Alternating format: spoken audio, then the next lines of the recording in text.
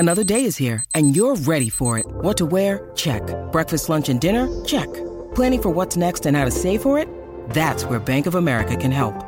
For your financial to-dos, Bank of America has experts ready to help get you closer to your goals.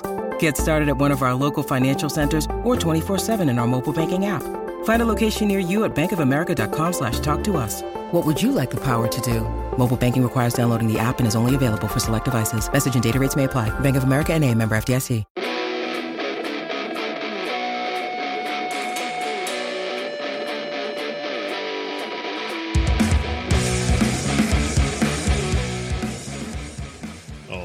Welcome back, everyone, to the Ballhawks podcast here on Sunday, December 5th. I am your host, Steve Fisher. You can find me on Twitter, if Chris would put it on the ticker, at SSFisher87. Now I know you actually listen to it, so nice try using that excuse again. You can find me there for all of my really great food takes as of late. Been getting into those over the last week. And before I introduce my co-host, I just want to give an SEC championship shout-out to the Alabama Crimson Tide. We are, like it says on the shirt, chasing greatness. Sorry to friend of the show, Jake Vogel. I know he had a bit of a rough Saturday. People were really stupid on Twitter yesterday talking about how Georgia is...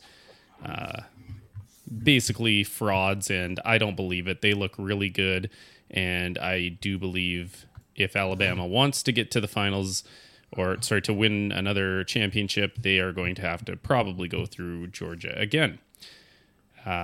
So happy about that. Obviously, I'm a little unhappy about football today, but and of course the NCAA set it up for, the SEC in their back pocket there, giving Bama the 1 seed and Georgia the 4 seed, so they don't have to face off against each other in the semifinal. The third seed, yeah, whatever. Or else they would actually face each other in the semis.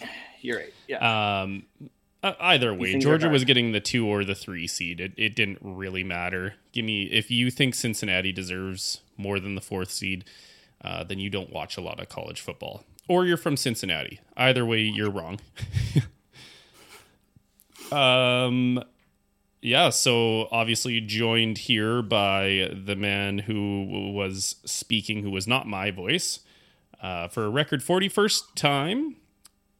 Here on the Ballhawks podcast, we call him and I didn't even set this one up, the Wilson from Castaway, Chris Phillips.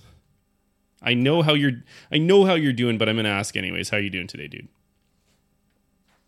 I'm super. Thanks for asking. That was man, I'm good. It was a good Sunday in the Phillips household. Just a good day. I mean, went grocery shopping, watched a little bit of football this morning. The kids were relatively well behaved today. Of course, we watched some football this afternoon as well. We'll touch more on that later. Look at you, just so giddy right now. Woo. Yeah. And then we did a family movie night. So that entails eating dinner on the couch. So I made nachos tonight. We ate dinner on the couch. We watched Elf this evening.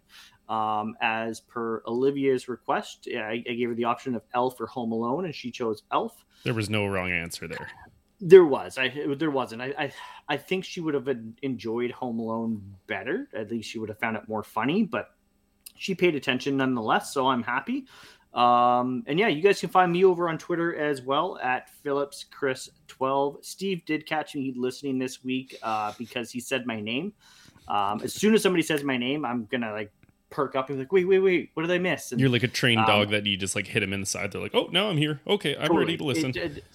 The girls at work have learned this as well, that they can talk about whatever they want around me and I'm not listening. But as soon as they say my name, all of a sudden my ears will turn on. I'm like, wait a second, what am I missing? That's the dad reaction. What's that? That's the dad reaction. Oh, yeah. Dad.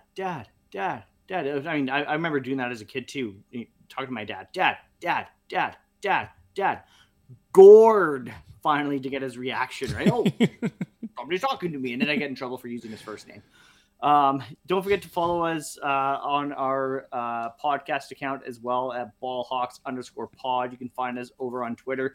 And I'm going to say it anyways, because I mean, I don't want you guys to forget about Steve. So don't forget to follow Steve at ssfisher87. And we have our first chat of the evening. Question from our friends at the PNW Showdown podcast. So Michaela and Kate. They are asking, how much rum do you put in your eggnog? And I am going to tell you, I eyeball it every time. So I couldn't tell you. There's no measure. My wife measures her drinks, and I actually I'm not allowed to make Nadine's drinks ever because I don't measure. I just like eyeball it. And I'm like, yeah, that looks about right. You can plead the fifth. Last night she was having a couple drinks last night, and she's like, I was like, no, it's fine. Like, stay on the couch. I'll make it. She's like, no, you're not making my drink. I'm like, just tell me how much you want. I'll actually use a shot glass. So she's like 1.5. I'm like, all right, fine. Like, it's probably like 1 3/4, but that's okay. But yes, to answer the original question, I don't measure. It's probably 2 ounces if I'm guessing, but. It's really the best way to, I mean, it's the holidays, right? You're not really in the game of, calculating exactly what you're doing there. I will just say that eggnog is, come at me. You know where to find me. There's my Twitter handle. Start loading my messages right now. Eggnog is the absolute worst thing you could ever do to yourself. It was good as a kid, because it's sugary and sweet and everything nice involved. Nuh-uh. As an adult, no. It's so funny. I was going to actually ask you about this later on in the episode, what your thoughts are on eggnog, because I truly didn't know. I'm not surprised you don't like it because you don't like anything. You're like, can I shoot it in the wild? Nope, don't like it. I don't know. The last time I drank eggnog on its own, it's been a while.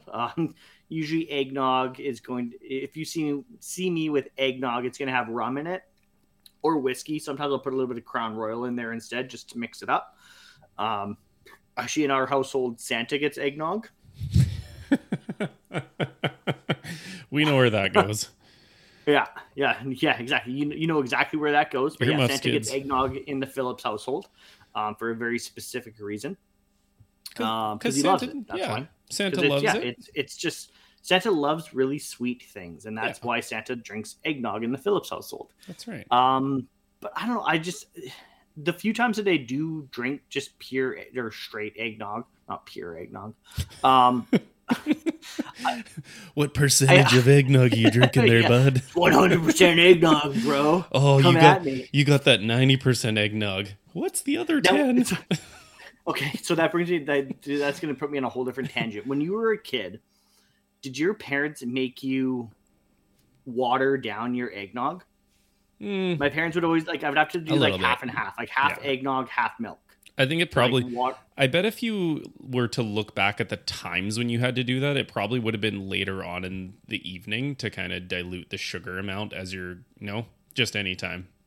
Anytime. Yeah. Eggnog, chocolate milk. Anytime. Interesting. We had to water it down with extra milk. Like even as a teenager, when I was old enough to pour my own beverages, I was like, it was so ingrained in me that I would go to pour myself a glass of eggnog and I would still do half and half eggnog, half milk, because that's so just funny. what I knew. It's so wild how you can literally condition your kids to do it even when you're not around as an older, there's still stuff we all do as adults, even where you're like, why do I do it this way? What is wrong with me for doing this? And then you're like, oh, it's because my parents did it. Even still as an adult, I pour myself a glass of chocolate milk or I pour myself a glass of eggnog, and there's still that small part of me in the back of my mind. It's like, pour milk into it. Mom and dad looking. Right? Yeah. I mean, my mom. I might actually do this right now. Yeah, I'm going for it. Yeah, as we all know, moms can see everything. So my mom probably knows every time that I don't pour milk into my eggnog. You get a message. You're like, I'm sorry, Mom. It's actually me texting you. Like, sorry, I thought you were mom. Yeah, my phone's buzzing. What are you doing, Christopher? Yeah. All right, let's get into a little football here. Enough of our wild eggnog extravaganzas. We had a really, really monumental win this week. It's not the Seahawks. Sorry, Christopher. It is the Detroit one-win Lions football team. One win. That means they cannot be the worst team to ever field a football field. And we, now that the games have, or the season has extended to 17 games, there's that big joke like, are the Lions going to take their crown back? Because they were obviously the first ones to go 0-16. The Cleveland Browns then matched that at 0-16. And it looked like they were going to go to 0-17. No. They had the tie. Well, you're still winless. I would say if they went 0-16-1, you're still the worst football team ever. You lost 16 games and you kissed your sister on one of them. Yeah, that's maybe even worse than 0-17. Yeah, the Detroit Lions. I should have reached out to our friend Andrew to ask how he felt about it, because I don't know how it affects their draft ranking or at all. I don't think it does. So they're still in position to land the first overall draft pick. But yeah, they were up for a long time, and then Minnesota scored a late touchdown to take the lead. Like there was like a minute 45 left in the game, somewhere around there anyways. And Jared Goff led the game-winning drive, which I actually watched the entire drive and the end of that game. And super impressive. He made all the throws he had to make and, checked down when he had to check down and finished the game off with this impressive touchdown throw. Comfortable. There's Hawkinson inside. Here we go. Goff from the gun to the end zone. It is caught. Touchdown.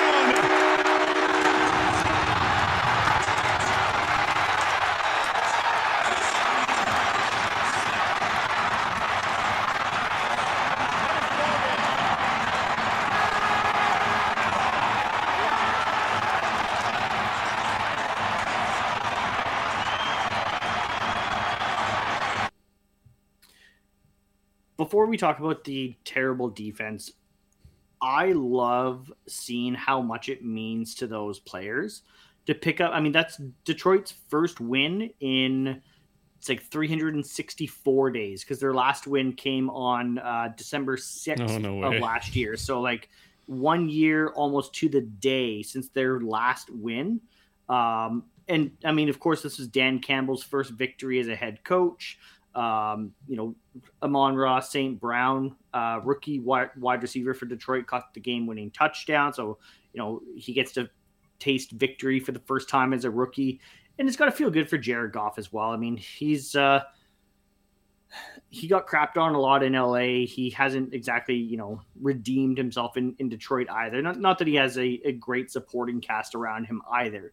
But, a lot of people are like, oh, like Goff is only good because of McVay, but like, whatever. So it's cool to see. I mean, I remember when Cleveland, after they went 0-16 and they drafted Baker, and the following season, Tyrod Taylor got hurt and Baker Mayfield came in, and like everyone was cheering for Cleveland to, get off the schneid and get that first win. So same thing with Detroit. Like you can't hate them. Like, yeah, to kind of further that, the clip there, obviously, if you're listening on a podcast somewhere, you won't have seen this, but the clip obviously shows, they pan to the fans, and the fans are just amped. Like, I mean, my team lost today, and we're going to get into, how disappointing that is.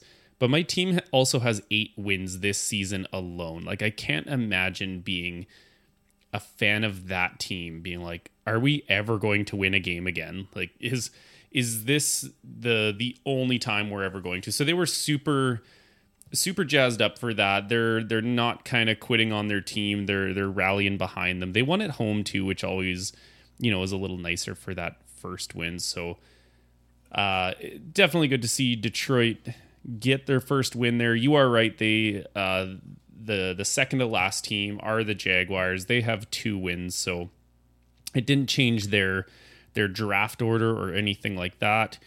We know Jacksonville is hoping that they pass them because Jacksonville always cheers for their team to lose so they can get a better pick. We talked about that last year. And it was pretty cool as well in the post-game press conference. I don't know if you saw this or not, but Dan Campbell had the game ball with him at the podium at the press conference, and awarded the game ball to the community of Oxford. Which really? Of course, there was just a huge tragedy in Oxford, and yeah, it was cool to see him do that and him say, don't forget the names of the people. And, listed off all of the people that were, I guess, directly affected by that, but also said, not just them, but their brothers, their sisters, their mothers, their fathers, and everything. So, and of course, I'm not to speak for Steve, but, with Ball Hawks podcast, thoughts are with the community of Oxford as well. Just absolute tragedy what happened there. So, yeah. Yeah, definitely. One other kind of feel-good moment that we had this week. You actually sent me this one. This one was a little weird, but really kind of cool to see how much. Again, we're talking about how much this game and their careers mean to them. Gardner Minshew got the start for the Philadelphia Eagles. He won the game. Looked really impressive. At one point, I tweeted something. I can't remember what the numbers were, but between him and who were they playing again? I can't remember. The Jets. So they had Zach Wilson in there, and it was something like 23 for 25 completions between both quarterbacks, and 2 touchdowns each. They were tearing it up early on. So Gardner Minshew wins, and then he meets his dad, was it? Kind of outside the arena, and it's a little weird, but it turns into this feel-good kind of moment. Do you have that one? I didn't load it up. Simply, okay. Don't worry about loading it up. People can find it. I definitely recommend people looking it up. The reason I didn't load it up is because all you can hear is the fans in the background yelling. Oh yeah, I guess there's no audio too. Minshew, for the veterans. It was just very I don't know. It wouldn't play well on a podcast, so I didn't download it. But definitely go on Twitter, find that video of Gardner Minshew and his dad. Looks like in the back of the stadium before Minshew jumped back on the team bus, and he's just fired up. He is so excited that he got a chance to start. He won. He played a really good game. It maybe starting a little bit of quarterback controversy in Philadelphia. Should he maintain the starting position? Should they go back to Jalen Hurts? I mean, my vote is for this guy personally. How do you not go with that mullet? He doesn't take number 2s either. No, he doesn't take number 2s. Doesn't take number 2s. Won't accept it. So I say stick with Minshew Mania. Ride the hot hand. Not that Hurts has been playing poorly, but maybe Philly needs more of a traditional. Maybe they need more of a traditional quarterback to help run that offense better. I don't know. Yeah, Philly hasn't been great all year, so why not? It just seems like everywhere Minshew goes, there's some sort of quarterback controversy that follows him. For my fantasy football team, I'm going to say no because he only targeted Devontae Smith 4 times in the game and only completed 2 passes to him, so that didn't help me. I don't know if you watched any of this game. I'm not sure what you were up to, but there was a roller coaster of emotions going on in Cincinnati today. Do you see any of it? I caught a good portion of the second half. Okay. Missed the first half just while I was grocery shopping, running errands, what have you. And then I got home from the grocery store and it's put away groceries and eat lunch and do those sorts of things. So, but I did see a good portion of it. What's going on with those two teams? Like I feel like it's super, the AFC though. Like they're embodying what the AFC is doing right now, where it's like one week a team comes out flying, they look great, and then the other week they look like they're dead. And in this game, they decided to do it a couple times throughout the game. So LA starts the game off. They get 24 unanswered points. And obviously I am feeling good about that in the morning. So I tweeted out being like, ha ha ha. This makes me happy before my team's even played. And then, of course, someone's like, oh, I didn't want to jinx it. Of course, what would happen? The Cincinnati Bengals come back with 22 unanswered points. So then you feel like, oh my gosh, this is actually a game again. And then in the fourth quarter, the Chargers score 17 unanswered. So it was just like, okay, we're good now. Okay, now we suck. We'll let you be good. Okay, now we want to be good again. Like it was so all over the place. I don't remember the last time I watched a game where it was so high scoring. It was close at one point, but it was never a competitive game. Like at no point at all during the game, I was like, oh yeah, this team's got it in the bag. Or like, wow, I have no idea how this game is going to end. It's just like, since he kind of, made that leap back, it was like, okay, now we're punching it in again. It was like, oh, okay, never mind. They're actually not for real today. Yeah, from what I was watching, the Bengals really struggled with turnovers. Joe Burrow had 2 interceptions. He lost a fumble. I know Mixon lost a fumble, which ended up turned into a defensive touchdown. Yep. Scoop and score. Burrow was sacked 6 times, which I'm sure I didn't see anything, but I'm sure there were some people, in the deep, dark corners of Twitter screaming, should have drafted Penei Sewell. Yeah. Which, I was on that train early in the season as well, but I think Jamar Chase has proven enough that they did make the right decision there. Yeah. But just 2 wildly inconsistent teams. Like you said, it embodies the AFC where it's both these teams, one week they'll come out and they'll be just absolute world burners. And then the next week they disappear and crap the bed. So are we going to see the Chargers crap the bed next week? I don't know. I don't know who they play. I didn't do my research to actually look into that because I don't care enough. Do the Bengals, do they wake up and do they play better next week? Is this kind of how the rest of their season is going to go? So very interesting. The AFC, we've been saying it for weeks now, is an absolute crapshoot. The Chiefs seem to be waking up. They laid a beating on the Broncos tonight. But again, the Broncos are, their record, I think, is better than they actually are. Yeah. They were one of those teams that started off 3-0. Right? We had that one episode where we're like, all right, which one of these 3-0 teams are legit? And clearly it wasn't Denver. I don't know if that's just a product of, early season capitalization or what have you.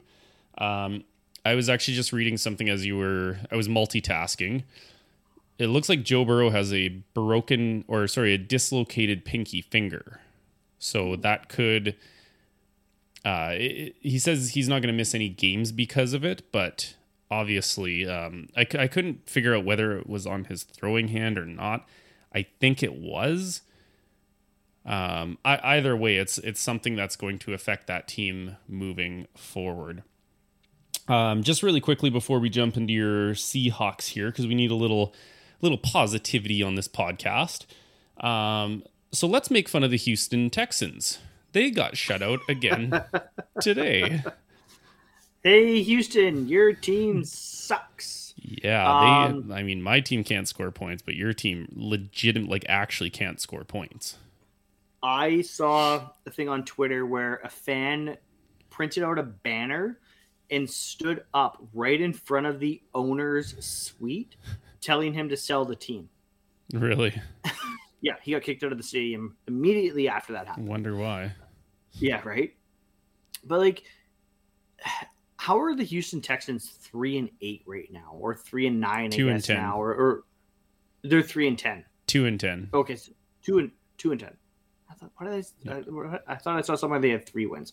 Regardless, how do they have more than 0 wins? I mean, they've been shut out twice this season. We already discussed we've discussed both the 0-16 Detroit Lions and the 0-16 Cleveland Browns of 2008 and 2017, respectively. Neither one of those teams got shut out once, and Houston's been shut out twice now. It's pretty darn hard to not kick a field goal at some point. Right. Like to not put yourself in a position to kick a field goal, or maybe they did and their kicker missed it. I don't know, because I definitely didn't watch which would be even any funnier. of that game. Like, you can't even get a kicker to kick you points. Yeah, like, it's just like embarrassingly bad, which it's no surprise. I mean, there's not a lot of talent on that team. Like, they have Laramie Tunsil? Yeah. Which they what do traded they have a outside lot for. To protect exactly, Deshaun they Watson. Mortgage their future to get Laramie Tunsil. Yeah. And what else do they have outside of that? I mean, Tyrod Taylor's not. I mean, he got benched today. Brandon Cooks has been a bit of a suitcase wide receiver, so he's been all over the place, and who knows what he really is. I mean, he's getting a little older, right? I mean, they've got Cooks, they've got Nico Collins, who they just drafted. Like, they've got these lower end pieces. Like, there's a reason why Nico Collins lasted until the 3rd round. Like, he's not a world beater by any means. The problem with them is Bill O'Brien, who oddly enough is the offensive coordinator for the Alabama Crimson Tide, was really bad at his job. Like, he was the whipping boy of the NFL. Like, anybody knew, like, if you had to trade away somebody, good old Bill O'Brien, would give you whatever you wanted for him.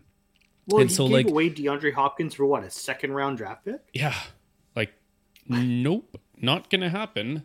And, like, he was trading away future assets on a team that wasn't close to winning. Like you gave big assets to get Laramie Tunsil, who's been good. He's been a really, really effective left tackle in the league. But you're not even close. What are you doing? Like, yeah. Anyways, we've spent enough time on them. They suck. They don't deserve our time.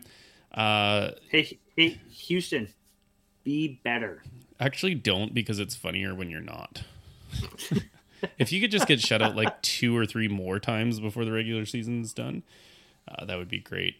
But Christopher, your Seattle Seahawks are no longer that close. They are no longer 1 win better than the Houston Texans. They are now 2 wins better than the Houston Texans. And I know this one feels good to you because you've said to me time after time that the 49ers are your least favorite. They're your Steelers. So you and I had double rival week this week. Tell us about the Seahawks today. Yeah, and that's the thing is, like, I was talking about it with another fellow Seahawks fan, and I asked him the question. I was like, Rams or Niners? Who do you hate more? He's like, oh, 49ers. Easy.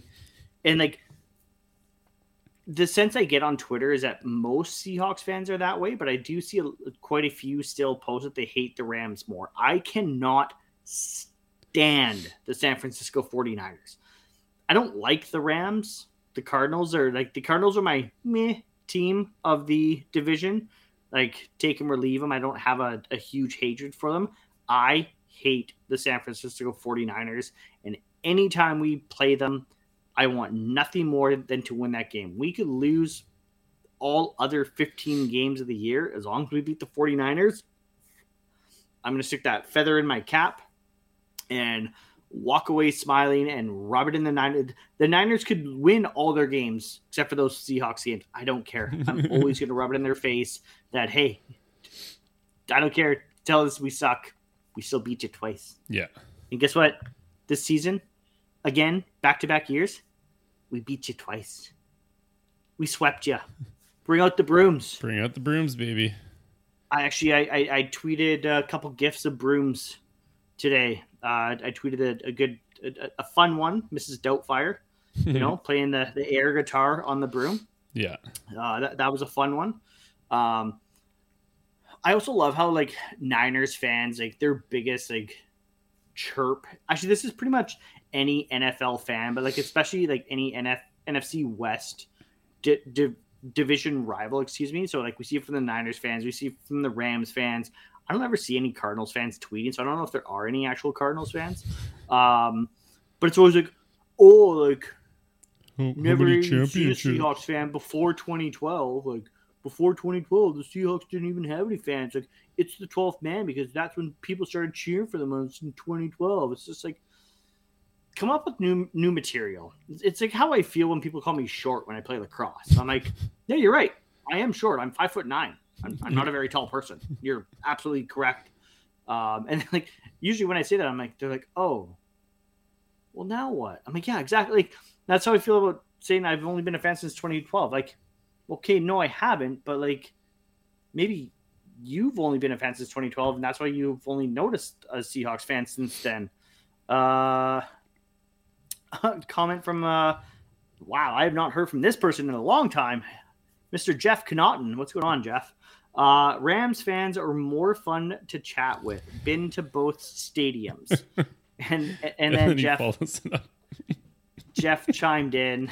So I know Jeff from lacrosse. He is I've known Jeff since probably since I was 7 or 8 years old, maybe earlier than that. Used to play lacrosse against my dad, and then was a longtime referee in the Okanagan here. And wanted to chime in that I cheat. He says that you cheat at face-offs, and to that, Jeff, I say if you aren't cheating, you aren't trying. And it's only cheating if you get caught, which I know you knew I was cheating every single time, but you only called me on it once a game, just to remind me, like, hey, Chris, I know you're cheating.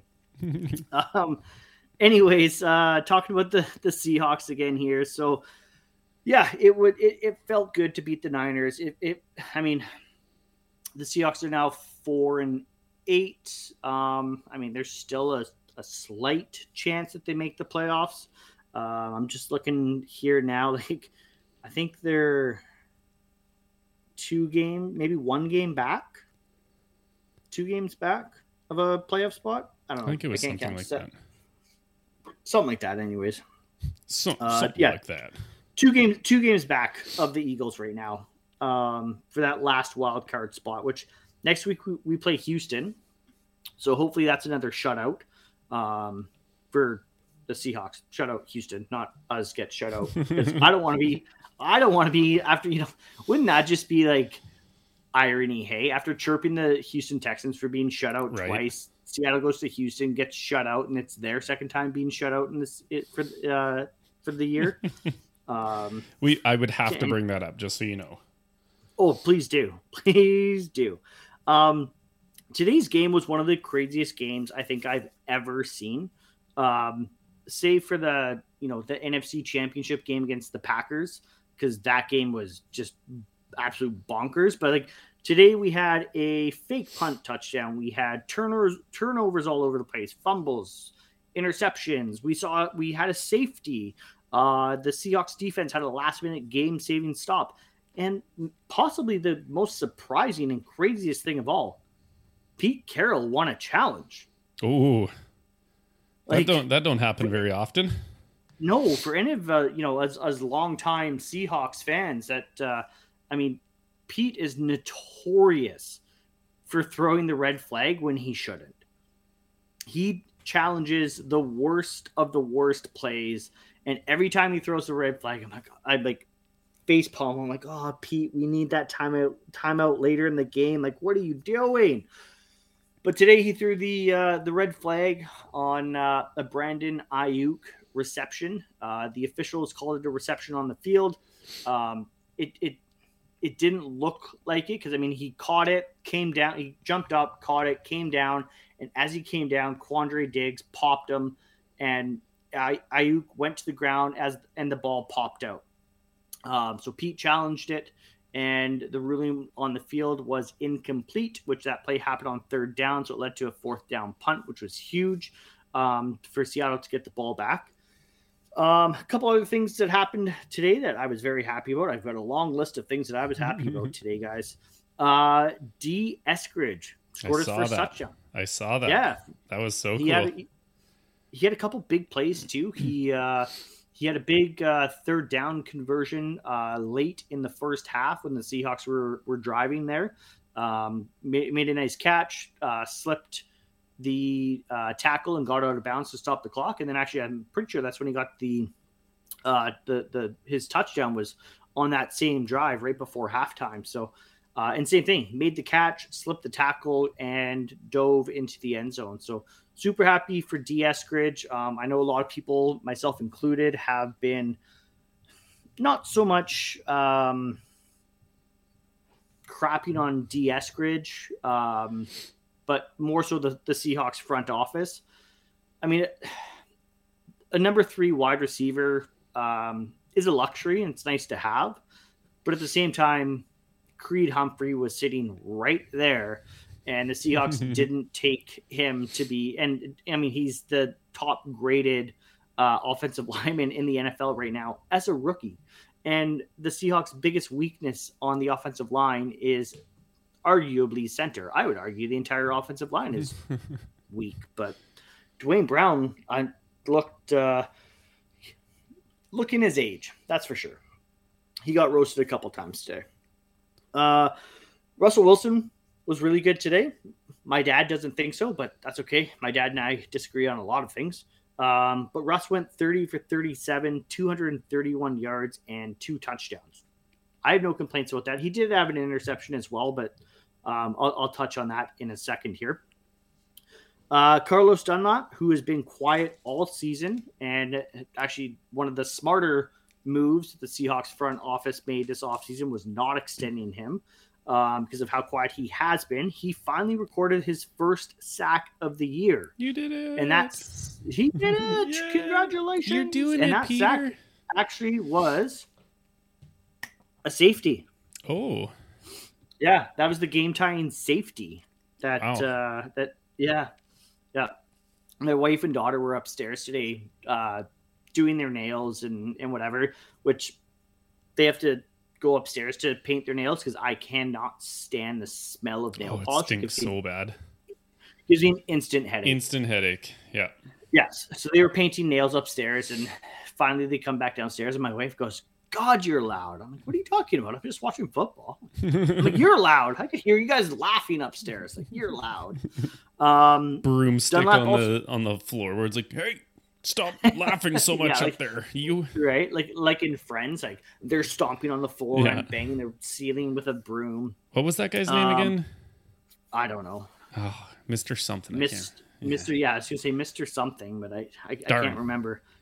If anyone who's watching, if you remember who the angry neighbor's name was in Friends, please throw it in the chat really quick here. Dunlap also had the final play of the game. He batted down Jimmy G's last pass on 4th and goal to end the game with 12 seconds left. So Russ and the offense could come back out, take a knee, end the game. I guess I'm going to get to it before I forget. Mr. Heckles, there we go. Do look it up. Sorry for cutting you off. That's okay. It was very important. I don't blame you. If you were talking about the Ravens and you mentioned Friends, I would then also be Googling the neighbor's name. And I try to do a really good job of listening and being attentive for Seahawks stuff, but not when there's trivia stuff that's like eating at me. It's one of those things that I'm like, I gotta go. If I wasn't talking about the Seahawks right now, like I said, I would have been Googling it for sure because I'm the same way. I'm like, I need the answer. Yeah. Like I said, this is one of the most bizarre games that I saw, and the game didn't start off very, very good for Seattle. Started with a 3-and-out, which they ran 2 screen passes in their first offensive drive, and I was swearing at my TV, being like, what the are they doing running screen passes? Like, stop, enough with the screen passes. So then on 4th down, they go to punt, and this thing happened. 3rd and long is what's plagued this team, but here we have a fake. It is a fake lead, and this is Travis Homer, who got a block, takes it the other way, and this will be 6. Can you believe it? 73 yards.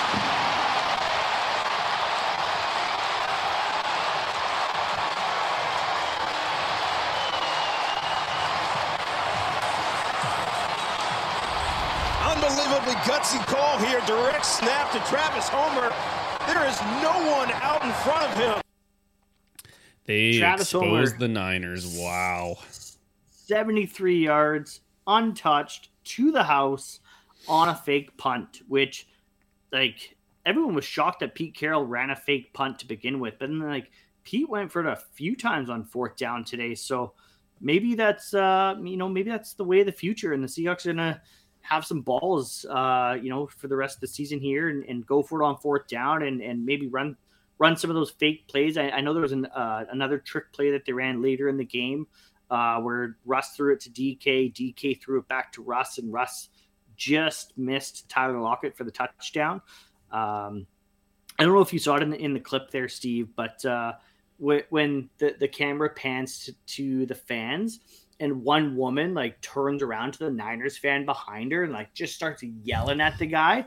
I would love to know what she said. You'll have to go back and rewatch the clip, or maybe I'll play it again before we sign off for the night. After we're done the show, I'll play it for you again. You'll see it there.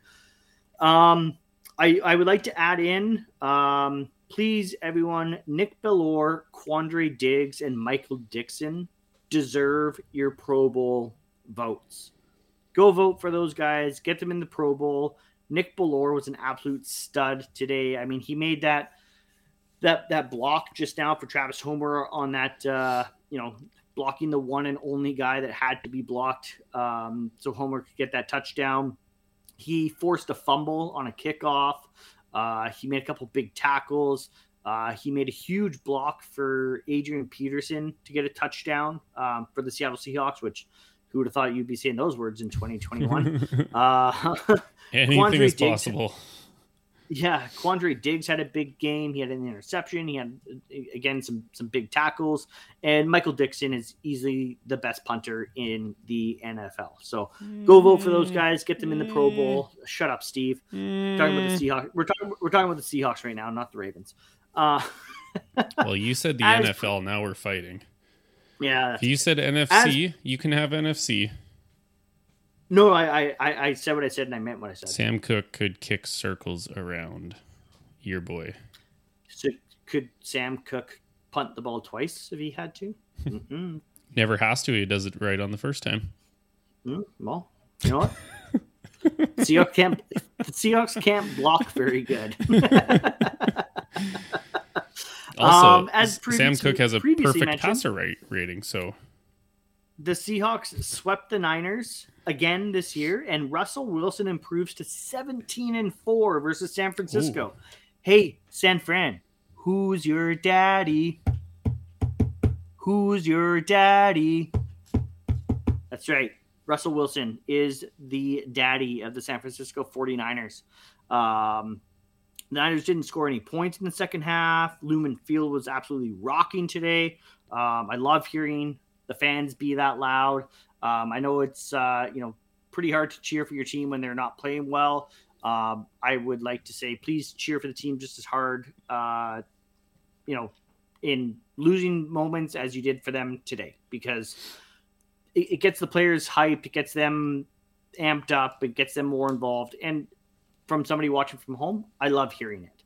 The NFL looks really dumb for flexing this game out of prime time, especially replacing it with the Chiefs and Broncos. Like, I'm sorry. That was when I saw the Seahawks and Niners were getting flexed out. I was like, okay, I guess I get it. Like, Seahawks Niners usually like makes for good TV, but like, I guess I understand. But like, why not put the Bengals and the Chargers in that spot, or the Steelers and the Ravens in that spot? Like, I don't understand how they went with the Chiefs and the Broncos. It just doesn't make any sense to me.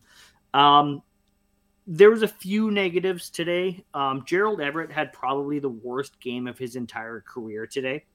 He had 2 fumbles, and he created an interception, which when I say he created an interception, Russell Wilson hit him right in the hands for what would have been a touchdown. And Everett bobbled it once, bobbled it twice, went to the ground, kicked it up in the air, and the DB was like, thank you. Easy interception. And then his 2 fumbles, one of them was in Seahawks territory, which led to the Niners' first touchdown of the game, which George Kittle went off today. I think the last I saw, he had like 190 yards and 2 touchdowns or something stupid. The Seahawks had no answer to stopping him. But the other fumble for Everett was like on the Niners 2-yard line or 1-yard line or something brutal, and killed. So he killed 2 scoring drives for the Seahawks. The game probably shouldn't have been as close as it was because Everett had those 2 costly turnovers with the fumble and the interception, which I know gets tagged on Russ's stat line, but really it was Gerald Everett's fault. And then lastly, Jamal Adams left the game with a shoulder injury. It's sounding like it's a shoulder sprain, but it's never good news when a guy goes out with an injury and is seen on the sidelines in the second half in street clothes.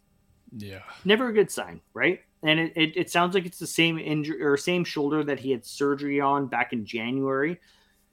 So hopefully Jamal's not going to miss any time or minimal time. I mean, Ryan Neal performed well in relief, but Jamal has been playing, in my opinion, really good football this year. He hasn't been he's internet wants to call him Blitz Boy. I think he needs to drop that moniker. He's shown really well in pass coverage. He's played really good. I have no complaints about Jamal Adams this year. So, yeah, that's my Seahawks recap. Like I said, I am giddy, as Steve mentioned. I'm bouncing up and down on my couch here because anytime you can defeat your, in my opinion, number 1 division rival, it's a good time. It's a good time. Shut up. I'm sorry. You're just the worst. Like, I don't even know why I do this with you. Like, we were having such a good time there. I'm happy for you. We weren't taking shots at each other. Then you start off with my punter's the best in the NFL, and followed by, I guess we beat our division rivals. I mean, I feel like I've been pretty good this year when your team has been losing every week. And I've been like, hey, Chris, like, how's life? Are you okay? Can I give you a hug? What are the positives from the game? And you just choose violence. So, hey, you know what? It wasn't a shot on you. It may have been I can see how you would think it was a backhanded shot. Yeah. It was not. There was no arrows shot your direction. Because I also hate the Steelers. But anyways, what happened in the Ravens game today, Steve? Well, as you can, are you changing the ticker? I don't know if you have the ticker up. They lost. They lost by 1 point. We'll get to the crazy ending at the end of this. I feel like I say this every week. Two things I say every week, and I feel like a broken record. The Ravens start off super, super slow. On offense, it's like they're just waking up each time they start the game. I don't know what it is. I don't know what they have to change, but usually your first couple offensive drives should be some of your best. They should be scripted. I mean, if you're going to get the kickoff, you already have a planned drive. I'm not sure what's happening that they're starting off so slow offensively. And the other one is that the Ravens want to give me a heart attack and kill me before I'm 35, which also stayed true. The first half, honestly, there was a lot of kind of plays on both teams. Like, no offense really kind of took the reins. There wasn't, a whole lot of wow drives. It was a lot of, just missed execution. Like, it was just ugly all around. And that goes for both teams. The Ravens did have a good opening drive. It starts looking promising. Lamar throws a boneheaded interception. He's kind of running on his back heels. And instead of just chucking it away and, I have a hard time saying this because when he makes those miraculous plays, everyone's, jumping up and down and being like, oh, Lamar's making something out of nothing. But now we're starting to see those boneheaded plays go the other way, almost like how Mahomes was early in the year. So he throws an interception in the red zone. They don't get any points on that one. One positive I did have, this goes actually for the whole game, but it was very apparent off the start that Devonta Freeman looks like old Devonta Freeman. Remember him back in the Falcons days, Chris? Shifty, fast, aggressive, hits that one cut and goes. He looked so good early. He looked explosive right through the whole game. Obviously, he got the first touchdown in the first half. So that was good to see for him. Obviously, we've struggled at running back all season. It looks like he's kind of taken that number one job, and he deserves it, honestly. He's been making the right blocks in protection. He's been running the ball effectively when his O-line is giving him something, and he's been making really good catches out of the backfield, and I'm really happy for Devonta Freeman. It's kind of like his resurgent year. There was a drive in the first half, the one that Devonta Freeman ended with a touchdown. The Pittsburgh Steelers punter has his punt go out on not even the half-yard line, but the 0.1 yard line. It was as far back as you could go without actually getting a touchback. So the Ravens have to essentially go 99.5 yards to score. And everyone's like, well, don't see this happening. And they do it. So that was good. Obviously a huge turning point in the game. The Ravens looked like they kind of controlled it from there.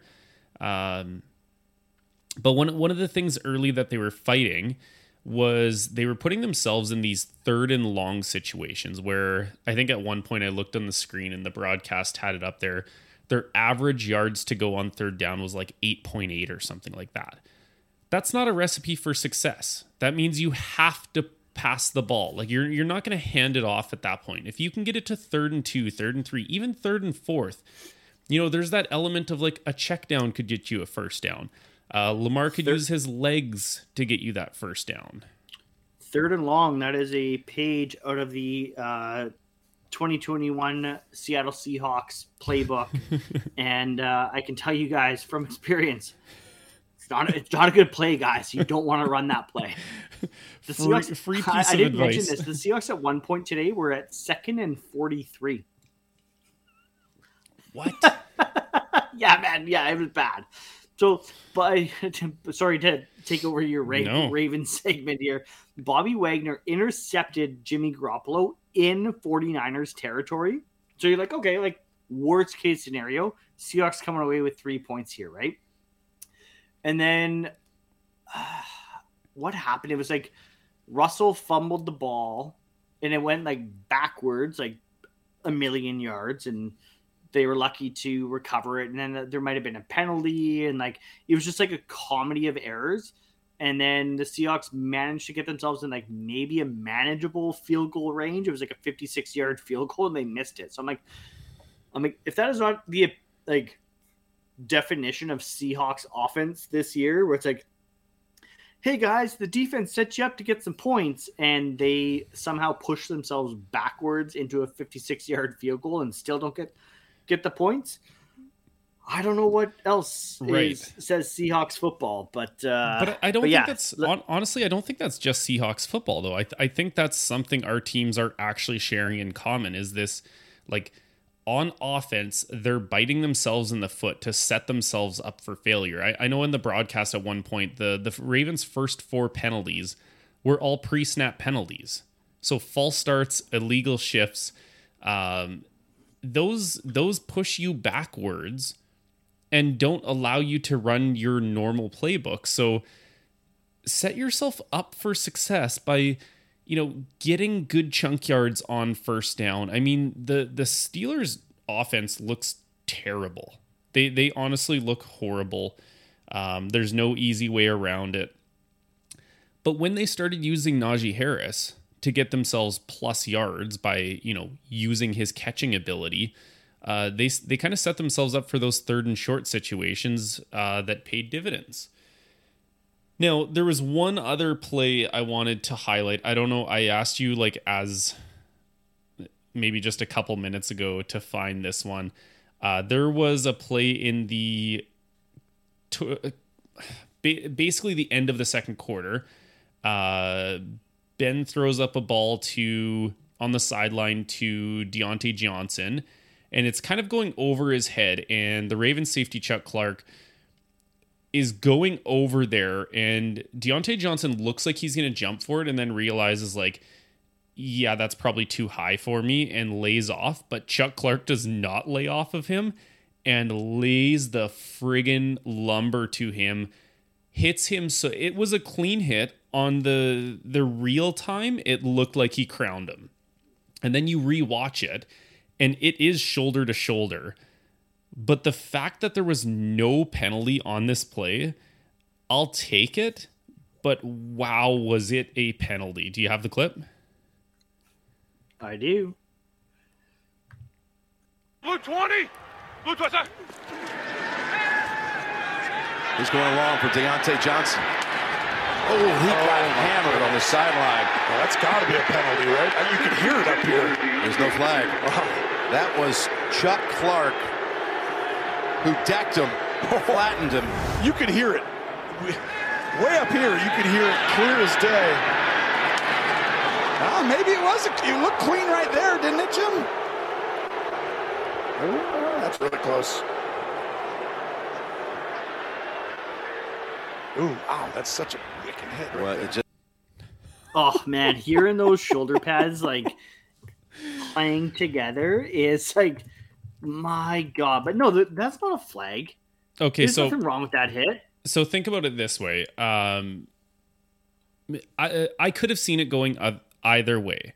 Now, I think they didn't throw it because, Chuck Clark's just coming towards there. He expects, a really good receiver in Deontay Johnson to come down and make this circus catch. And all he's trying to do is pop that ball out, run through his defender.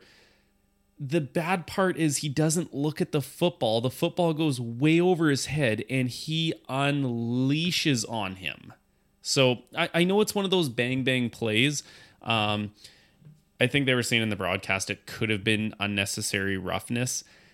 By letter of the law, it probably was. I love he decleats Deontay Johnson so badly. And that's what this rivalry is about. Hard smash mouth football. So that one was fun to watch. Not so fun if you're Deontay Johnson. That hit reminds me so much of the Cam Chancellor on Vernon Davis hit from, I want to say 2013, 2014, something like that. When Cam just do you remember that one? I feel like I will if I see it. So, and that's part of the reason why I say no, that's not a penalty, man. It's because I remember how pissed I was when Cam blew up Vernon Davis and being that's not a penalty. It's shoulder to his chest. There's nothing wrong with that hit. And same with Chuck Clark, it sounds nasty for sure. And maybe but that's about it. It sounds a lot worse than I think it actually was, right? It looked like the player was going up to make a play for the ball, and the DB was okay, well, I'm making a play too. The popular thing on Twitter yesterday was that quarterback for Pitt who made the fake slide, and everyone's like, "Oh, that's BS," and that's like the defender was letting up, like that's stupid and whatever, right? So it's just like Chuck Clark was like, "Well, I'm not letting up here. Like I'm going to hit this guy." Right. So here's the Chancellor hit on Vernon Davis.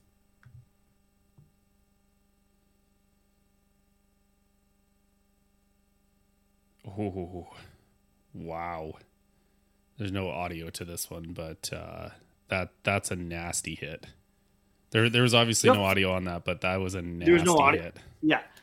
Like the only other video I could find was like a fan video. So like all you can hear is the fans yelling, which is not as good as like TV broadcast audio, but it's still same thing. Like I said, like Cam got flagged, I think, for like defenseless receiver or something like that, because they thought the refs thought Cam hit him in the head, but it was shoulder to shoulder. Yeah.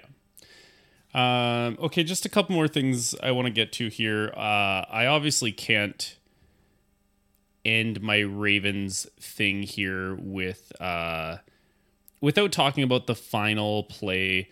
The Ravens come back. Nothing about their offensive game today told me they could even come back in this game to make this happen. So first of all, the fact that they drove it down the field and got the touchdown is so awesome.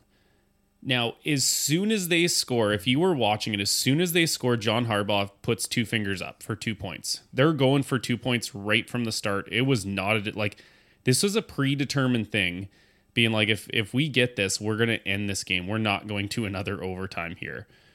And what I posted on Twitter was, before they did it, I was like, this is gutsy and I love it. Like, what Harbaugh has done since getting Lamar Jackson is he's looked at, analytics a lot more. When do you go for it? What's the probability?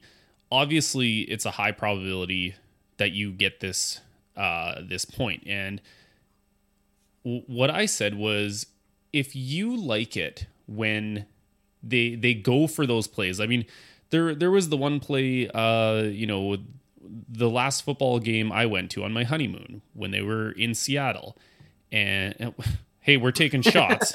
I'm starting it right here. There was a there was a 4th down, and this is where the whole like, hell yeah, coach, I want to go for it started. He was like, it's 4th down, but give me the ball. I want to go for it. They convert that into a touchdown, and all of a sudden people are like, yeah, John Harbaugh, I love how he goes for it. Give Lamar the ball. So I loved the call. I loved the play call. The play call was there. The play opened up. It was just, a slight misexecution on Lamar's part, and it was a slight misexecution on Mark Andrews' part. It almost worked. It bounced off of his hands. Like, it almost worked. And the one thing that I saw on Twitter, this kind of like summed it all up. If you think it's cool when John Harbaugh puts the ball in Lamar Jackson's hands for the win and it works, you don't get to be mad at John Harbaugh putting the ball in Lamar Jackson's hands for the win and it doesn't work. Like, he's not going to get these 100% of the time. And they've played so many overtime games. What I'm going to get at next, there was probably a little bit of, he knew about the injury to Marlon Humphrey, and he was like, we're not going to overtime in this game. Like, we're already thin at cornerback. So I loved it. Do you have the clip of this one? So just before you show it, I do.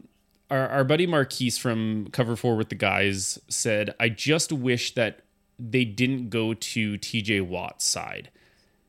To which I understand that. I actually put the question into Sarah Ellison, who joined us, and her and Kadri Ishmael do a sort of post-Ravens recap. So people that are much smarter than I am in the football world, I posed that question to them. Would you have flipped the play to avoid TJ Watt's side? And both of them responded with, absolutely not. It's Lamar Jackson. He was a unanimous MVP for a reason. He can make those plays. And he almost did. So when you watch the play, Lamar's throw is just a little outside, right? You probably want to flatten that a little bit. So it's a little bit outside.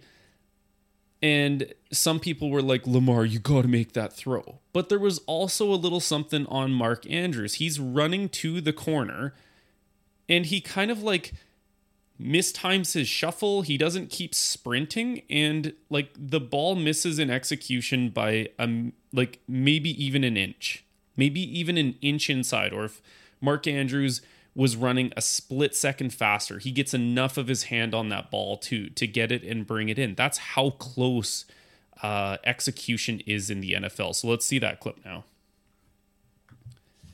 This is a run play. Jackson flings it. Andrews can't get to it. Could not reel it in. Incomplete. Unbelievable. It was a great play call. Andrews is open. Lamar, though, has the great TJ Watt in his face. It's not an easy throw. The ball just has to be flicked with a little bit of height. Oh, and it's 1 inch from Baltimore. Like I said, that I don't think we understand as casual fans how razor thin the margin for success and failure is in the NFL. Like, yeah, TJ Watt is like bowling down in on him, but this play design, and I don't know this for sure because I'm not in Greg Roman's ear. I feel like this play design is all about what you would do in a screen. You know they're coming at you. You're like, fine, come at us. We'll get the ball out quickly around you. He makes that quick little side shuffle, gets the ball through TJ Watt. Like I said, just a little bit outside, like by the smallest amount. And Mark Andrews, 1 split second faster, or keeps running his route towards that corner. And I'm talking about a 21-20 win for the Ravens instead of a 20-19 loss. Or like Tony Romo says there, if Lamar had got just a little more height on that ball, yeah, right? That again, that's maybe, such a small razor thin difference, totally. Right? If he gets too much height on that ball, that other DB that's coming in from behind has a chance to pick it the other way. Like that's how close the razor thin margin for success and failure is in the NFL. But that's what happens when you're playing division rivals, right? It's like those things. Because you guys know each other so well. So it's like those little razor thin margins become that much smaller. Totally. You start to understand each other's tendencies and how they look in their delivery and stuff like that. So I completely agree. Obviously, I'll hit on the news that Ian Rappaport reported. I always feel weird saying that. After the game, Ravens star cornerback Marlon Humphrey is expected to be out for the season with shoulder injury per sources. A significant blow to Baltimore's defense. Another one.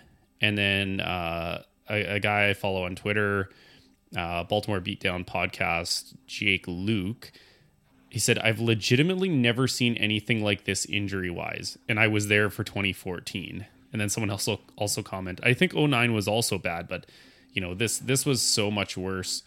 I don't know how they come back from this on the defensive end. They lost Marcus Peters. They lose Marlowe. Jimmy Smith is always banged up, it seems. It's gonna be a tough road. But that's the story of this season. So keep battling, keep fighting. You always have a chance when Lamar Jackson is healthy. And I fully expect him to come back in his best MVP form. Still got to make playoffs. So, enough of that. I've had enough of football talk. Football's stupid. Just kidding. I love football. Even when my team loses, it's exciting, it's frustrating, it's sad, it's exciting. You don't know the good without the bad, so sometimes you got to lose. But this brings us into everybody's favorite time of the year, favorite time of the week, favorite time of our episode. It is the Third Down segment brought to you by Bad Tattoo Brewing in Kelowna. What do you have for me today? I don't know. I'm just showing you all the different ways that you can hold up your fingers to make the number 3. Oh, Which I was doing that with my son the other day. He goes, Daddy, I do 3 like this, which is like, I think like his thumb and his index finger down. And he goes, Daddy, how do you do 3? And I hold up my 3 like middle fingers, I guess, like my index, my middle, and my ring finger. And so then I show him a different way, and then I go, and buddy, you can also do 3 like this, which is like the middle finger symbol. and the ring finger down, thumb, index, and pinky up. And he goes, Dad, that's what Spider-Man does. Yes. And then he starts going and starts doing like Spider-Man motions and noises and all those things. So that's so funny. Yeah, man, like 4-year-olds, the things they say, like it's like they just think differently. I don't know if I told you this one, but to quickly add in another fun story with my son, he got himself dressed last week, like head to toe, like socks, underwear, pants, shirt, did the whole thing himself. No help from mom and dad. I'm like, buddy, great job. Like, I'm so proud of you. Like, you don't even need mom or dad anymore. Hey, and he kind of smirks as I'm like about to brush his teeth, right? Like, still needs mom to brush his teeth, mom and dad to brush his teeth. And I go, hey, buddy, should you just like get rid of mom and dad? He goes, no, you still wipe my butt. Smart kid. Yes, I do. Yes, I do. You've got about 8 months to figure that out, or I don't know, 10 months actually. You have about 10 months to figure that out before you go to kindergarten, buddy. Yeah. Anyways, third down segment, once again presented by Bad Tattoo Brewing, which, as mentioned previously, guys, I did get my Bad Tattoo Brewing Advent Calendar, which if you aren't following us on Instagram, go give us a follow at ballhawks_pod. So same handle as our Twitter account, as I have been posting every day what my beer of the day has been. Today, from Bad Tattoo Brewing, I have from their sister company, actually, from Counterflow Brewing. Nice. The Sweet and Sour Cherry Ghost, which Steve knows, I don't love a sour beer. We're on day 5 of the Advent Calendar, and this is number 3 for the sour beers. And I have to say, Bad Tattoo absolutely knocks it out of the park when it comes to their sour beers. They're not that, I've mentioned this before. It's not like sucking on a lemon. They don't punch you in the face with how sour it is. And maybe it's, again, because they use actual real ingredients and not extracts and syrups and all that crap. It's actually, this is a cherry ghost. They actually use probably real cherries to make this beer, not cherry extract or cherry syrup to make this beer. So it is exactly what you expect it to be. It's it's going to be super well balanced. Actually, you know what, guys? I'm going to crack it open right now. I'm going to tell you how it tastes. Look at Let's that. find out. Beer, How's it taste? Beer flavoring right now. Now, I had this one when we met down there with Ryan. Very tasty. Like, again, for a sour beer, that is so well balanced. I get a little bit of that like tang on the tongue where it's like, oh yeah, okay, this is a sour beer. But I don't take a sip and be like, nope, dumping this one down the drain like I have every other sour beer in my life. So, guys, go sign up for the Bad Tattoo Beer Club at badtattoobrewing.com. The Advent calendars, I'm sure, are sold out by this point. And if they're not, hey, go jump on one and get it delivered right to your doorstep and play catch up, because it's been a lot of fun so far for me. And there is a little special extra in there for me for December 25th. I don't know what it is yet. I'll find out on Christmas Day, and I'm really excited for that, to see what is inside of that special envelope with the number 25 sticker on it. So yeah, guys, like I said, I mean, and hey, if Advent calendar is not your thing, or if you want to go order the oat milk stout that we were talking about last week, or if you want to go order some of their staple beers, like their Cerveza Clara or their Los Muertos Cerveza Negra, or any of their other staple beers, go to badtattoobrewing.com, sign up for the Bad Tattoo Beer Club, and get a case of this stuff delivered right to your doorstep all across Canada.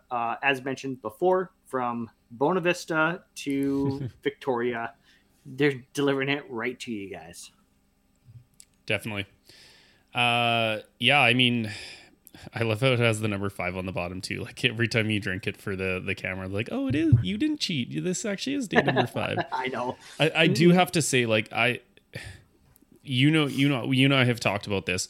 I have never had an advent calendar before, or a beer advent calendar, and I was like, this is the year I'm going to do it. Obviously, turns out when you have to move within, what are we down to, like 2 weeks basically, you forget about other things in life. I have not forgot about finding Bad Tattoo beer. Still my favorite of the season. I don't know how many times I have to say it, but I literally cannot get enough of this stuff. Guys, you will be kicking yourself if you did not get an advent calendar. Like Chris said, maybe they still have some. Maybe you're going to get lucky and kind of come across one, but hopefully you got yours in, because I for sure am kicking myself every time Chris posts those on our Instagram, and I have to see what I'm missing out on. So sorry, not sorry. Sorry, not sorry. What do you have for us on third down? For the third down this week, it is the month of December. We are 20 days away from Christmas Eve. Can you believe it? 3 weeks yesterday, and it's going to be Christmas Day already. I don't know where 2021 has gone. You probably don't know where 2021 has gone either. It is flown by. And we are approaching Christmas again. We got a little bit of snow this weekend in Kelowna, which has been wonderful. There's nothing worse than a green Christmas. It's supposed to snow again tomorrow, and I say bring it on. Bring on all the snow. I want like 10 centimeters by Christmas Day. Please, it would be great. Are you saying you want 10 centimeters on Christmas Day?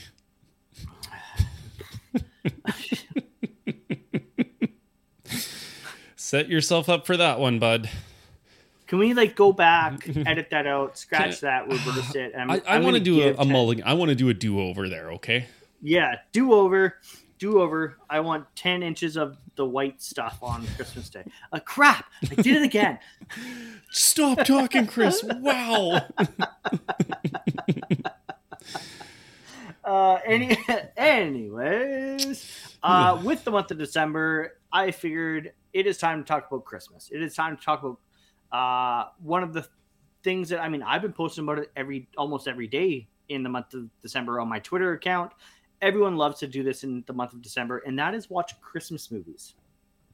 So for the third down today, presented by Bad Tattoo Brewing, I have the battle of the Christmas movies with a slight caveat, as it's going to be the live action Christmas movies.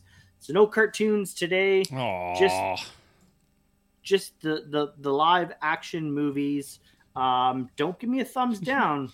You're not going to be disappointed. There should be no Die Hard on this list. I can guarantee you that. Oh, good, because Die Hard isn't a Christmas movie. Not a Christmas movie, people. As I've been saying, if I can watch that movie in July, it's not a Christmas movie. I don't watch Home Alone in July. I don't watch Elf in July. Ooh, I do. I can watch Die Hard. Well, Steve, you're ruining my argument. God damn it. I thought we were friends. It was a bad argument. What can I say? Just say it's not a Christmas movie, and people who think it is a Christmas movie are wrong. That's all you have to say. It's not a Christmas movie. There you go. I stand by that. All right. Move on with it. Anyways, third down, presented by Bad Tattoo Kelowna, the live action Christmas movie battle. Steve, are you ready?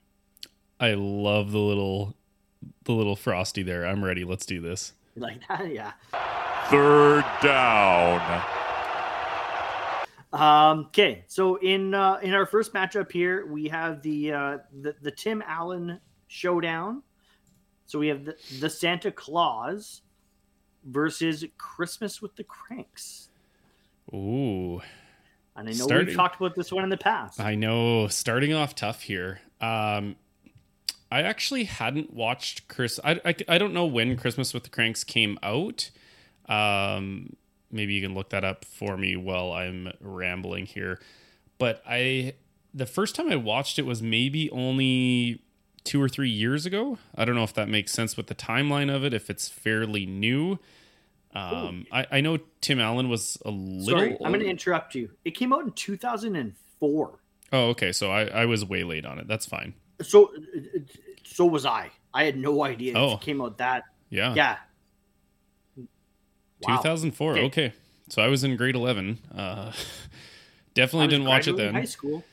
I think it's really funny. I was a huge Home Improvement fan, so Tim Allen's humor has kind of resonated with me. I like it. I really liked Christmas with the Cranks. Had some, of those classic moments. Santa Claus, I would not have really picked it. I don't know if it would have been like really my humor in Christmas movies. But we just started watching this one with the kids. This is like one of their first kind of like live Christmas movies that we've done with them. And watching my son laugh when Tim Allen grows the beard back within seconds and like panics. Like we were, this was now 2 weekends ago. We were all so like dead tired from hunting. We're just kind of having like a fun family movie night on Saturday night. And we're like almost half asleep, including him. He's basically like comatose as well.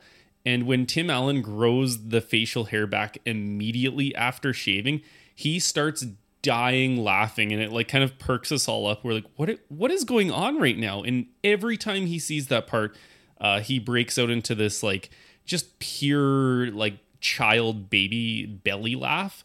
And it's so funny. And I'm picking Santa Claus for this one because I've really enjoyed the movie time with my kids when they enjoy a Christmas movie and they find a lot of humor in it. So that's going to be my pick. And I didn't think I was going to pick that, actually. I love both these movies, actually. We actually just watched Christmas with the Cranks. Did we watch that last night or Friday night? Anyways, my wife and I, we just watched that recently. And there was a small part during the show where Tim Allen's talking about Dan Aykroyd. Like right as like they introduced Dan Aykroyd into the movie or whatever, and they're like, oh no, like it's Frohmeyer, and like once he finds out we're boycotting Christmas and blah blah blah, and Tim Allen goes like, well, who's he gonna call? And I started laughing so hard. And I look at Nadine, I'm like, did you not catch that joke? Yeah. She's like, no, what? I had to rewind it to like replay it for her, and she's like, okay. I'm like, come on, who's he gonna call? Like that's a Ghostbusters joke. And I love those. Tim Allen does a lot with like a lot of his shows. There's a lot of there's a lot of Home Improvement comedy in the Santa Claus. There's a lot of I don't know if you ever watched Last Man Standing, but there was a lot of Home Improvement comedy in that show as well. And like even in Toy Story, you get it also, right? So I always love like those small jokes. But man, the Santa Claus, like that is an absolute classic. You can watch it as an adult and enjoy it. You can watch it with your family and enjoy it. So I don't think there was a bad choice there. Yes, one for one. Let's go. Next matchup, we have National Lampoon's Christmas Vacation versus Bad Santa. So maybe call this the Battle of the Vulgar Christmas movies. Yeah. I feel like everybody has watched National Lampoon. It has those classic parts in it. I would say this one is on the Mount Rushmore of most people's Christmas movies. Not mine. I will pick Bad Santa over National Lampoon every single time. There's just something so funny about a Santa Claus who's just so absolutely vulgar. I mean, I'm not going to say it on live air, but one of my favorite parts of that movie is he's eating his salad in the mall. And I can only relate to that being a mall employee for over a decade of my life. And the little kid and the mom come up to him and it's like, hey, it's Santa. And he's like, oh, swearing under his breath. And then they don't pick up on his social cues that he doesn't want to talk with them. And he's like, I'm on my lunch break, okay? And like salad's like falling out of his face. And she's like, are you insane? He's like, if you think you can make my life any worse, go for it. Be my guest. And I was just like, that part gets me every time. And I just, oh my goodness, Thurman Merman, the character, is so funny. Like, oh, that poor little kid just living in oblivious land. I pick Bad Santa for the win, and I know that's going to be an unpopular pick, but I have to pick it. Yeah, you know that's what the third down is all about, is giving you the tough matchups and having you make a choice. I mean, immediately I want to say like, oh, that's a bad choice, but like if I was put in your shoes, I don't know how easy. Like, I love Bad Santa, and I love Christmas Vacation, so like I don't know how I would choose one over the other. And like you said, one is a Mount Rushmore, and like, or for most people is a Mount Rushmore, but like maybe as I get older, Christmas Vacation like resonates more and more. It's just like fair Christmas with the family and Christmas with the in-laws, and like so there's that aspect of it that like I do kind of relate to and find really funny. And I mean, of course there is the classic, you know, Merry Christmas, the shitter's full, and yeah. and what have you, right? So anyways, next matchup we have the Macaulay Culkin matchup. Ooh. You have to pick which Home Alone is better, 1 or 2. Home Alone 1 versus Home Alone 2. And may I remind you that Home Alone 2 is actually the movie that gave us the classic line, Merry Christmas, you filthy animal. But it also had Donald Trump in it. So, like, unreal! Let's go. Bravo. Let's go. For anyone that is listening in to our show in its podcast format, Steve just lifted up his shirt so I could read it, and he is wearing a shirt that said "Merry Christmas, you filthy animal." Yep. That was not planned, folks. That was not planned at all. That was genuine. Some might just say, "I got a feeling." We've been doing this too long, obviously. We are at the point that we are reading each other's minds, and you knew what I was bringing tonight, and you rocked the Home Alone shirt, which, hey, again, no disrespect. That is mint. Got this for Christmas a few years ago from my loving wife. Instant love. I have a shirt from my loving wife that has the quote that I just repeated from Christmas Vacation. Nice. It's a jammy shirt. I don't wear that one in public. Yeah, I thought about wearing this one like in public, and I'm like, I don't know if I should. You should wear that one to school. Yeah, like right before Christmas break. Yeah, I don't know if I'd. Yeah, either way, I don't think it's too bad, right? Like, it's not at all. Oh, this is a tough choice for me. I love both of these. Clearly, I love the Home Alones. I have a shirt for it. I don't think you can beat the original on this. I think the original, I don't know why it's better. You know, maybe call it more classic lines like, "Look what you did, you little jerk." Like, me and my brother use that. We use that line year round, all the time to each other. Like, okay, but in the second one, you get out of here, you little pervert. Yeah, I don't know if it's as good as "you little jerk." Totally. "Look what you did, you little jerk" is a classic line, but like, there's no talk boy in the first one. Yeah, I know. It's a tough choice. I just think the original in this one, it set the whole franchise up. It had to be good to get a second one. I think I've watched the first one many more times than the second one, and that's usually how I break the tie. Is I think back to like, well, which one have I seen more? And can we just pause for a second? And I know this is a question surfaces every Christmas season. what did the McAllisters do for a living that they could afford a castle of a house and, travel first class to Europe all of a sudden? So I have a theory. Okay. Have you watched The Sopranos? No. Okay. So Kevin McAllister's dad, whoever the actor is that plays Kevin McAllister's dad, he is a cop in The Sopranos, but he's like an inside man for the family. Okay. For Tony Soprano.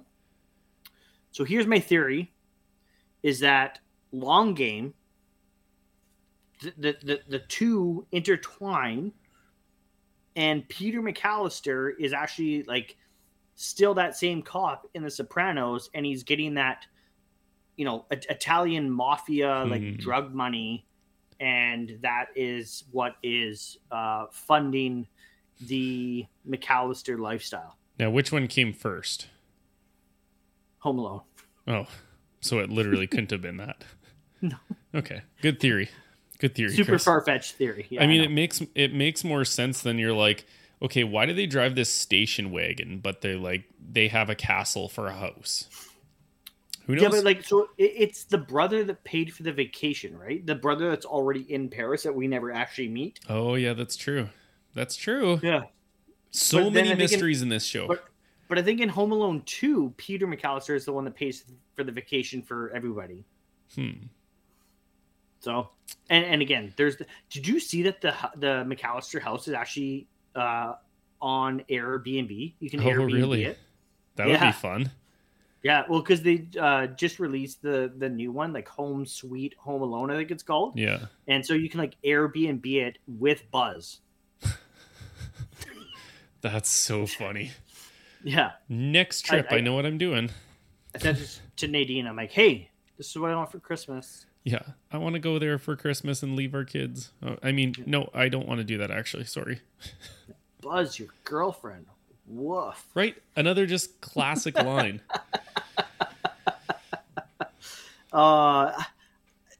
Again, there wasn't there wasn't a wrong choice in that one. They're both classics.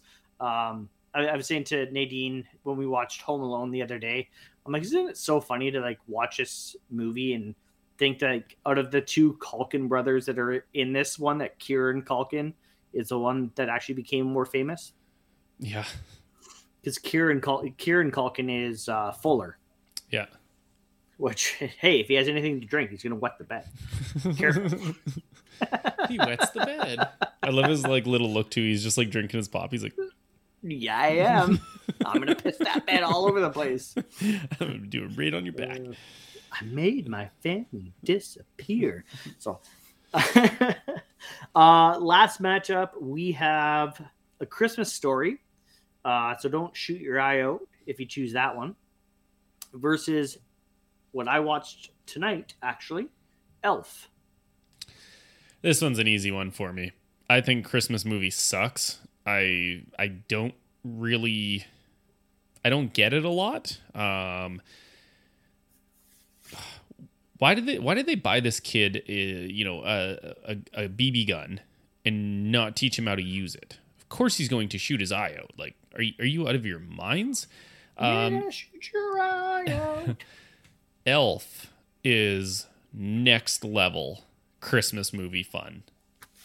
What makes Elf so good is, as an adult, you can watch it and just love it, but you can also sit down with your kids and they love it for probably totally different reasons than you do. I love the part where he's just like, Santa, like screaming and jumping. Another good liner, like, call me an elf one more time. Oh, like, man. But you are an elf. Yeah. So I watched that. That was our family movie night tonight, was Elf. And during the mall Santa scene, Olivia goes, that's a fake Santa.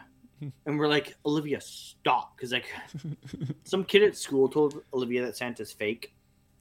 And obviously he's not. So wrong. We're having to remind her that Santa is very real. And we believe in Santa. So anyways, during that scene where Will Ferrell rips off Santa's beard, Olivia's like covering her eyes and not watching. It's like, oh god, this is violent. Like, I'm not watching this. And then during the angry elf scene, both my kids are like, that's a kid. That's a kid. I'm like, like trying to explain to my no, it's not. my 7-year-old and my 4-year-old, like, no, that's a grown up. They're like, but no, he's little. That's a kid. I'm like, yeah, that's a little person. Like, I'm like, I know you guys aren't going to understand this, so let's just move on. But watching Elf with the kids tonight was quite interesting. Fun fact, that movie makes me cry every time. Every time at the end of the movie when they're singing Santa Claus is coming to town, and as right as Buddy's dad starts singing and Santa's sleigh takes off and flies over top of everyone, everyone's so amazed. It makes me tear up every goddamn time. No matter how many times I've seen that movie, I cannot help it. Hits you right in the feels. Right in the feelings. It wasn't even a close one. No. Elf, in case you didn't know my real answer there. It's Elf. A Christmas Story is fun. I enjoyed A Christmas Story a lot more as a kid for some reason than I do it as an adult. And maybe it just resonated more with me as a kid than it does it as an adult. Yeah. Maybe I was that kid that wanted that, what was it? It was a BB gun. I was going to say Red Rifle, but that's Andy Dalton. But yeah, maybe I was that kid that wanted that BB gun. Quick shout out here before I get to your recap. 8-Bit Christmas it's on Crave for us up here in Canada. It's on HBO Max for our American friends. That is our generation's A Christmas Story. It's Neil Patrick Harris retelling the tale of when he was a child to his daughter about wanting to get a NES, so a Nintendo Entertainment System. So hence the 8-bit. Quick recap here. We have The Santa Claus, Bad Santa, Home Alone, and Elf. Who's your MVP? This is actually the toughest MVP I've done in, I don't even know when we started the Third Down episode. At least 35 of them, I'm guessing. I'm just impressed you've seen all these movies. I know, right? I finally watched them all. Oh man. Part of me wants to go Santa Claus because of how much I'm enjoying it, like as a dad. Part of me wants to be Bad Santa because it's like the exact opposite of what a Christmas movie for like kids should be, but that's what makes it so great. Part of me wants to go Elf because I'm a huge Will Ferrell fan, and it's just another reason why I love him as an actor. But I absolutely have to go with Home Alone. It is the one Christmas movie that I watch year round. But I also have to watch it every single holiday season, at least, 5 or 6 times, 1 and 2. So I get into watching those over and over, and I'm repping the shirt. Merry Christmas, you filthy animal, for the win. Yeah, you kind of showed your cards there on that one. It was close though. It was close. Part of me wanted to go all 4 ways there. Like I wanted to pick each of those. They're all good choices. My final 2 between your choices, anyways, would come down to probably the Santa Claus or Home Alone. And I would actually lean more the Santa Claus because, like you said, being a dad now and watching that with my kids, I think that's going to be a lot of fun. I haven't watched it yet this year, but I'm not giving you the first down because you didn't choose Christmas Vacation. So you lose yet again, Steve. But I would have had to take one of... Stupid. I picked what your favorites would have been. My Christmas is ruined. Yeah, Christmas is ruined. Because of you, Ruined? you little jerk. Look what you did, you little jerk. So good. I might even watch that as I fall asleep tonight. There you go. Okay, this has been a fun episode, Chris. We're almost at the hour 40 marker, so I'm about to go to bed. But before I do that, I will leave you with the last words of the episode. Yeah, guys, thank you again to everyone for tuning in live. Thank you for everyone who is listening to our show in its podcast format. You can, of course, find us at Ballhawks Podcast wherever you get your podcast, Apple, Spotify, whatever it may be. Please leave a rating and review. It's been a while since we've gotten a review, and we do love reading those. It makes our day a little bit brighter as long as they're positive, and saw Steve's students leaving a nasty review for us or something like that. Subscribe to our YouTube channel. We are, of course, a part of the Dean Blundell Network. You can find us over on Twitter at PhillipsChris12. Find Steve at SSFisher87. Find us on Instagram, Twitter, Facebook at ballhawks_pod. And as always, guys, go Hawks. Peace. Hi, I'm Logan Anderson, host of the Say the Damn Score podcast. On my show, I deep dive into the sports broadcasting business by, you guessed it, talking to sportscasters. The show has featured big names like Bob Costas, Kenny Albert, and Vern Lundquist, as well as many up-and-coming broadcasters who you may not know yet, but you will know soon. Whether you're looking for professional development as a sportscaster, different career paths, or if you just want to be entertained by hearing some of the best storytellers in the world tell their own stories, this podcast is for you. You can subscribe to the podcast on all major podcast platforms, or you can visit our website, saythedamnscore.com. Hi, I'm Connie Thiessen, the host of Broadcast Dialogue, the podcast. We focus on Canada and the challenges facing Canadian radio and TV, as well as highlighting those moving the industry forward from podcasting and streaming to new broadcast tech. Check us out at broadcastdialogue.com or your favorite podcast app.